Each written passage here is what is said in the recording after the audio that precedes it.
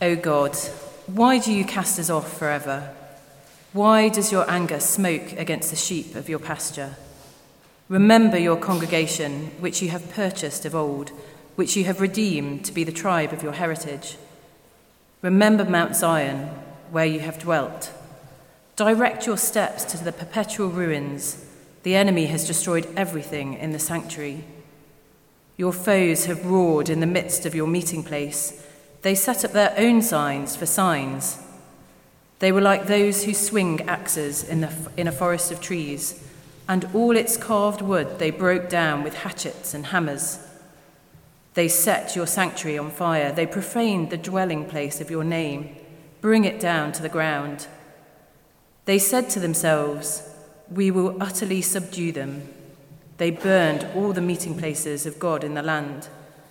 We do not see our signs. There is no longer any prophet, and there is none among us who knows how long. How long, O Lord, is the foe to scoff? Is the enemy to revile your name forever?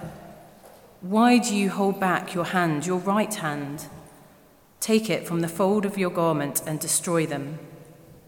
Yet God, my King, is from of old, working salvation in the midst of the earth. You divided the sea by your might. You broke the heads of the sea monsters on the waters. You crushed the heads of Leviathan. You gave him as food for the creatures of the wilderness. You split open springs and brooks. You dried up ever-flowing streams. Yours is the day, yours also the night. You have established the heavenly lights and the sun. You have fixed all the boundaries of the earth. You have made summer and winter. Remember this, O Lord, how the enemy scoffs, and a foolish people reviles your name. Do not deliver the soul of your dove to the wild beasts. Do not forget the life of your poor forever. Have regard for the covenant, for the dark places of the land are full of the habitations of violence. Let not the downtrodden turn back in shame. Let the poor and needy praise your name. Arise, O God, defend your cause. Remember how the foolish scoff at you all the day. Do not forget the clamour of your foes, the uproar of those who rise against you, which goes up continually. Well, please turn back to Psalm 74. I'm sorry I didn't get a handout in outline in time, but there's space there for you to make notes on the back of your service sheet. I'm sure you've seen in the news over the last couple of weeks that it's nearly 20 years since the death of Princess Diana.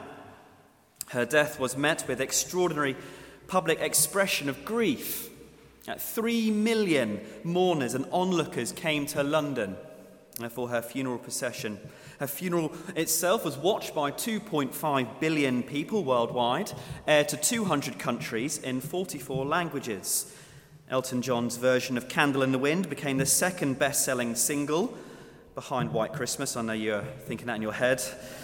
Selling around 33 million copies worldwide. I remember the funeral well because it was my 12th birthday. I was round my best friend's house, wanting to celebrate, but he just wanted to watch the funeral. It's how every 12-year-old wants to spend their birthday. But I remember seeing the roses being thrown onto the car and the windscreen wipers batting them away. They couldn't keep up. I remember seeing thousands of people in tears, people who'd never met her, but yet feeling this awful grief.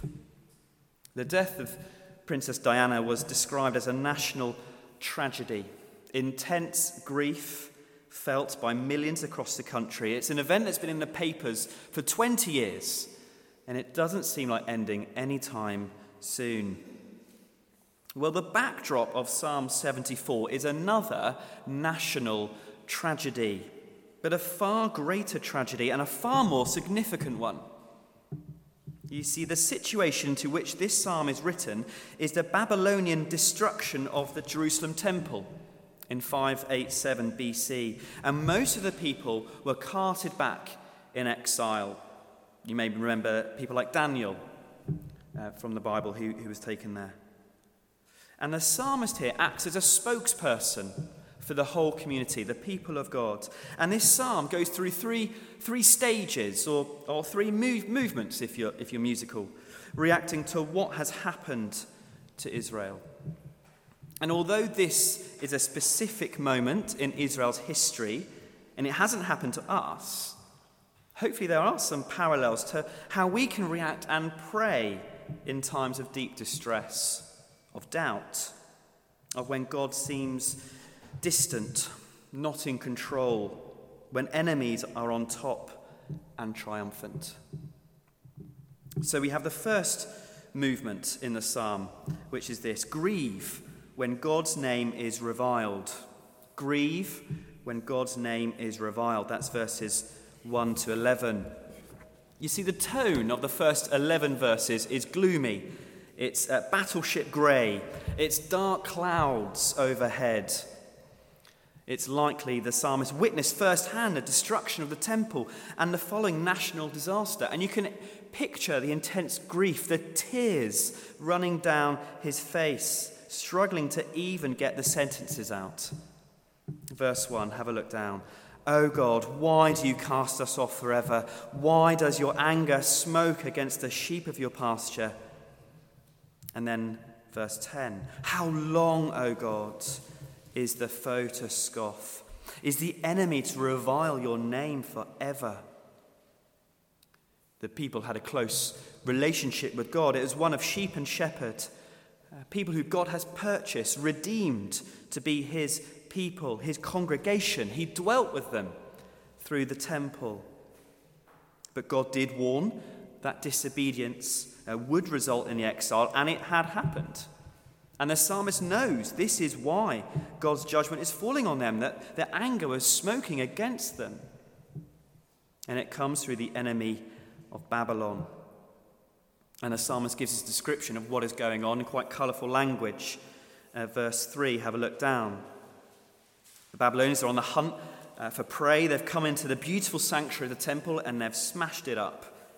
The enemy has destroyed everything in the sanctuary. Your foes have roared in the midst of your meeting place. They set up their own signs for signs. They were like those who swing axes in a forest of trees. Beautiful cane panelling around, lots of artifacts, work of art, butchered with hammers, again and again and again. Like Islamic State desecrating historic monuments in Iraq and Syria. Their aim, the Babylonians, verse 8, they said to themselves, "We will utterly subdue them." They burned all the meeting places of God in the land. They want to get rid of God and his people. But the grief of the psalmist is not in the physical buildings that he wanted to preserve, like a Jerusalem version of English heritage, but instead it is what it signified, imposing a super injunction of God, deleting him from history, a complete reviling of his name. Have a look down, verse 4. Your foes have rode in the midst of your meeting place. Verse 7. They set your sanctuary on fire. They profaned the dwelling place of your name. And again, verse 10. How long, O God, is the foe to scoff, the enemy to revile your name forever? And so with this complete reviling of God's name, hatred of God's name, opposition to him, he's left with questioning. Verse 11, why do you hold back your hand, your right hand? Take it from the fold of your garment and destroy them. To paraphrase, why don't you take your hands out of your pockets and do something? Act. They're laughing at us. They're laughing at you. Do something. Well, again, we are not in the same situation today. This was a very specific event in Israel's history. We don't meet with God today through the temple. Church buildings aren't temples today. You can probably notice that from looking around. But they want to subdue God. You see, we are still God's people, and God's name is still reviled from his enemies. They want to silence him and his people, and especially today when it comes to contentious issues like sexuality, perhaps, and worse, It seems to be working. And it seems as though God is not doing anything about it. Christians tortured, imprisoned, and killed around the world for their faith in Jesus. Islamic State claiming Christians are their favourite prey. God mocked and told to get with the times. The scorn directed at prominent Christian politicians for their beliefs, and in turn, God himself. God being mocked at school, a complete disdain for his name. We don't have to look far to see God, his name reviled by those outside the church, and sadly by people inside the church. Churches appointing ministers who don't uphold the gospel, denominations moving further and further away from biblical truth, picking and choosing what to accept about how God has revealed himself in the Bible. And so how do we react to that? Does it bother us? Well, the right answer is yes, but the real answer is perhaps no. Well, at least it is for me a lot of the time, or at least not that much. Perhaps God's name being mocked and reviled has become so commonplace that we react with shrugged shoulders. Actually, we don't feel it anymore. It fails to shock us like a plaster that's been ripped off many times. But so often the Psalms help us to put in order our disordered affections. If we felt about the honour of God's name like this psalmist does here, it should affect us. It should lead us to ask why. Why is this happening? And how long will it last? When God's enemies are on the up, triumphant, indeed, has God forgotten his people? Is that a question you've ever thought before? But if we stopped with grieving and questioning God, then we'd be tempted to give up, to despair, that maybe God isn't in control and can do something about it. That's perhaps how this psalmist is feeling. Is God actually in control? But instead, the psalm moves from the first movement to the second movement in verse 12, from grieve to believe. And that's the second point. Believe in God's past sovereign acts. Believe in God's past sovereign acts. That's verse 12 to 17. You see the colour scheme of the psalm moves from battleship grey to perhaps a vibrant yellow, from a funeral dirge to a fanfare. Because where does the psalmist turn to in such a bleak situation? Well, he turns to what he already knows to be true about God, what he believes about him, what God has done in the past. Verse 12. Yet God, my King, is from of old, working salvation in the midst of the earth. It's a deeply personal response. God is my King. And then he gives us a history lesson of God's sovereign acts. Verse 13, he recalls the exodus from Egypt and the salvation of God's people through the Red Sea. Have a look down verse 13. You divided the sea by your might. You broke the heads of the sea monsters on the waters. You crushed the heads of Leviathan. You gave him as food for creatures of the wilderness. The sea in the Bible for the Israelites represents chaos, disorder, hostility. Yet God divided it with his power. God's enemies, the Egyptians, are pictured as sea monsters, Leviathan. And yet God defeated evil with ease. They were like ants to him. 10 years ago, off the coast of New Zealand, fishermen caught a toothfish. But as they started hauling it on board, they discovered that underneath a colossal squid had become entangled on the toothfish. It was 39 feet long, basically the length of a London bus. It had eyes the size of dinner plates and calamari rings the size of tractor tyres. Imagine meeting one of those alive. It took 2 hours for them to haul it on board. The psalmist wants us to feel here the terror of evil and Satan by describing God's enemies as sea monsters, bigger than colossal squids. But he also knows that God is far more powerful than real sea monsters and supernatural monsters of evil. That he is totally in control of every situation. And to push that further, the psalmist then goes to back what he knows about God, about creation. Verse 16, yours is the day, yours also the night. You have established the heavenly lights and the sun. You have fixed all the boundaries of the earth. You have made summer and winter. God is not just the rescuer, but the creator. But why turn to these things in particular? Why turn to the Exodus? Why turn to creation? Well, God's sovereignty is pretty relevant when you see people destroy the temple. When you're in exile and you're thinking, why? Is God in control? How long is it going to last? But by looking at God's track record, the psalmist has a way of judging his current circumstances. So he doesn't jump to hasty conclusions about God. He reminds himself and others who holds the real power. You see, the temple is rubble, the prophets are gone, the people are in exile under foreign rule, and yet God is in sovereign control over all things. He has shown as much in the past in salvation, in crushing his enemies with ease, and in his mighty creation acts. And so for us today, when we see people attacking God and his people, when Satan seems to be winning and triumphant and gloating and scoffing, when the church is in ruins and becoming more like the world around us, our reaction is, yes, to grieve, but then to believe, to turn to what we already know to be true about God, his track record.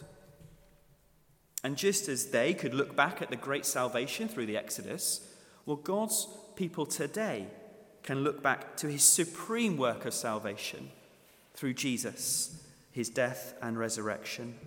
That through the cross, Jesus defeated sin. He paid the punishment for it. He defeated Satan, and he has total control over all evil that rears its ugly head against him. And this is the God we have the privilege to pray to, because the God of Psalm 74 is our God. The God is in control over his creation, including his enemies. So when we doubt God is in control of what's going on, when he seems silent under attack, we are to tell ourselves not how horrible life is, but turn instead to God's saving power and supreme authority over all things. He is the God who creates, who saves, who provides. The psalmist was grieving a national tragedy. The people were grieving. But in their sorrow and grief, he turns to what he already knows to be true about God. And then he moves from believing to pleading. And that's the third movement of the psalm. Plead for God to act for his name's sake. Plead for God to act for his name's sake. That's verses 18 to 23. The colour scheme changes again from vibrant yellow to perhaps an intense red. The psalmist comes to the logical conclusion of calling God to act. God's name is reviled. God is all-powerful and can do something about it. So God, please do something. That's the logic of this psalm. And the basis of his plea is for God to act for the honour of his own name. Have a look down, verse 18. Remember this, O Lord, how the enemy scoffs and a foolish people reviles your name. Do not deliver the soul of your dove to the wild beasts. Do not forget the life of your poor forever. Have regard for the covenant. For the dark places of the land are full of habitations of violence. Let not the downtrodden turn back in shame. Let the poor and needy praise your name. O rise, O God, defend your cause. Remember how the foolish scoff at you all the day. The psalmist pleads for God to act on the basis of his own name, his own interests, his covenant. That is his binding promise with his people, started with Abraham back in Genesis and goes all the way through the Bible.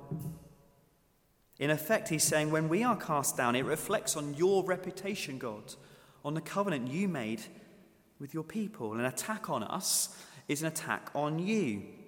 So defend yourself so your name will be praised.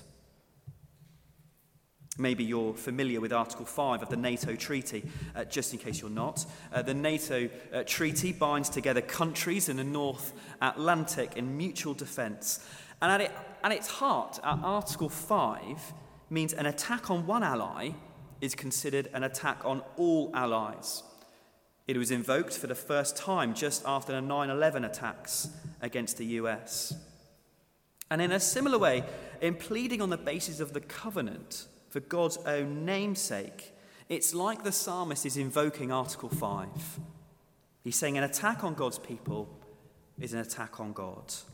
So God, defend your cause and act on the basis of what you have promised, to never forsake your people. But we get to the end of the psalm and we don't know what happened. And sometimes psalms give us a glimpse of a turnaround, a 180 turnaround in a situation, but not here. And so we get to the end of the psalm and we think, well, was this psalm answered? Did God defend his cause? Well, yes. These enemies were brought down, simply enough. Daniel 5 tells the end of the Babylonian Empire came suddenly at Belshazzar's feast. God's people were eventually brought back to the land and the temple was rebuilt. And although it was a shadow of its former self, God still had regard for the covenant. He didn't forsake his people. But far more than that, this prayer was ultimately answered in Christ. Because we fast forward from Psalm 74 and Jesus comes into the world. And he is like a walking temple. He is the personal embodiment of the temple, of God's meeting place with his people. He is the temple that never can be destroyed. He said, destroy this temple or raise it up again in 3 days, and he did. And they realized he was talking about himself. People all over the world have come to know the true and living God through Jesus. You see, God answered this prayer more abundantly than the psalmist could ever have imagined. So do we still need to pray like this? Do we still need to grieve, believe, and plead? Well, yes. When we see the church in ruins, the enemy on top, triumphant and gloating, we can still pray and plead for God not to forget his people and ask him to help those who stand for the honour of his name and to thwart those who want to destroy the church and revile his name. So the question to ask in our prayers is, are we concerned for God's own name? Do we pray for God to act on the basis of his own name? We may say the benefits it may give us, but one way we can pray is for God to act for his own glory, his own interest, his own name's sake, that he would be praised. And why should God listen to our prayers? Well, because through Jesus, God has purchased us, redeemed us from sin, and we are in that covenant binding relationship with him, which gives us great certainty when we come before God in prayer. Let's pray together.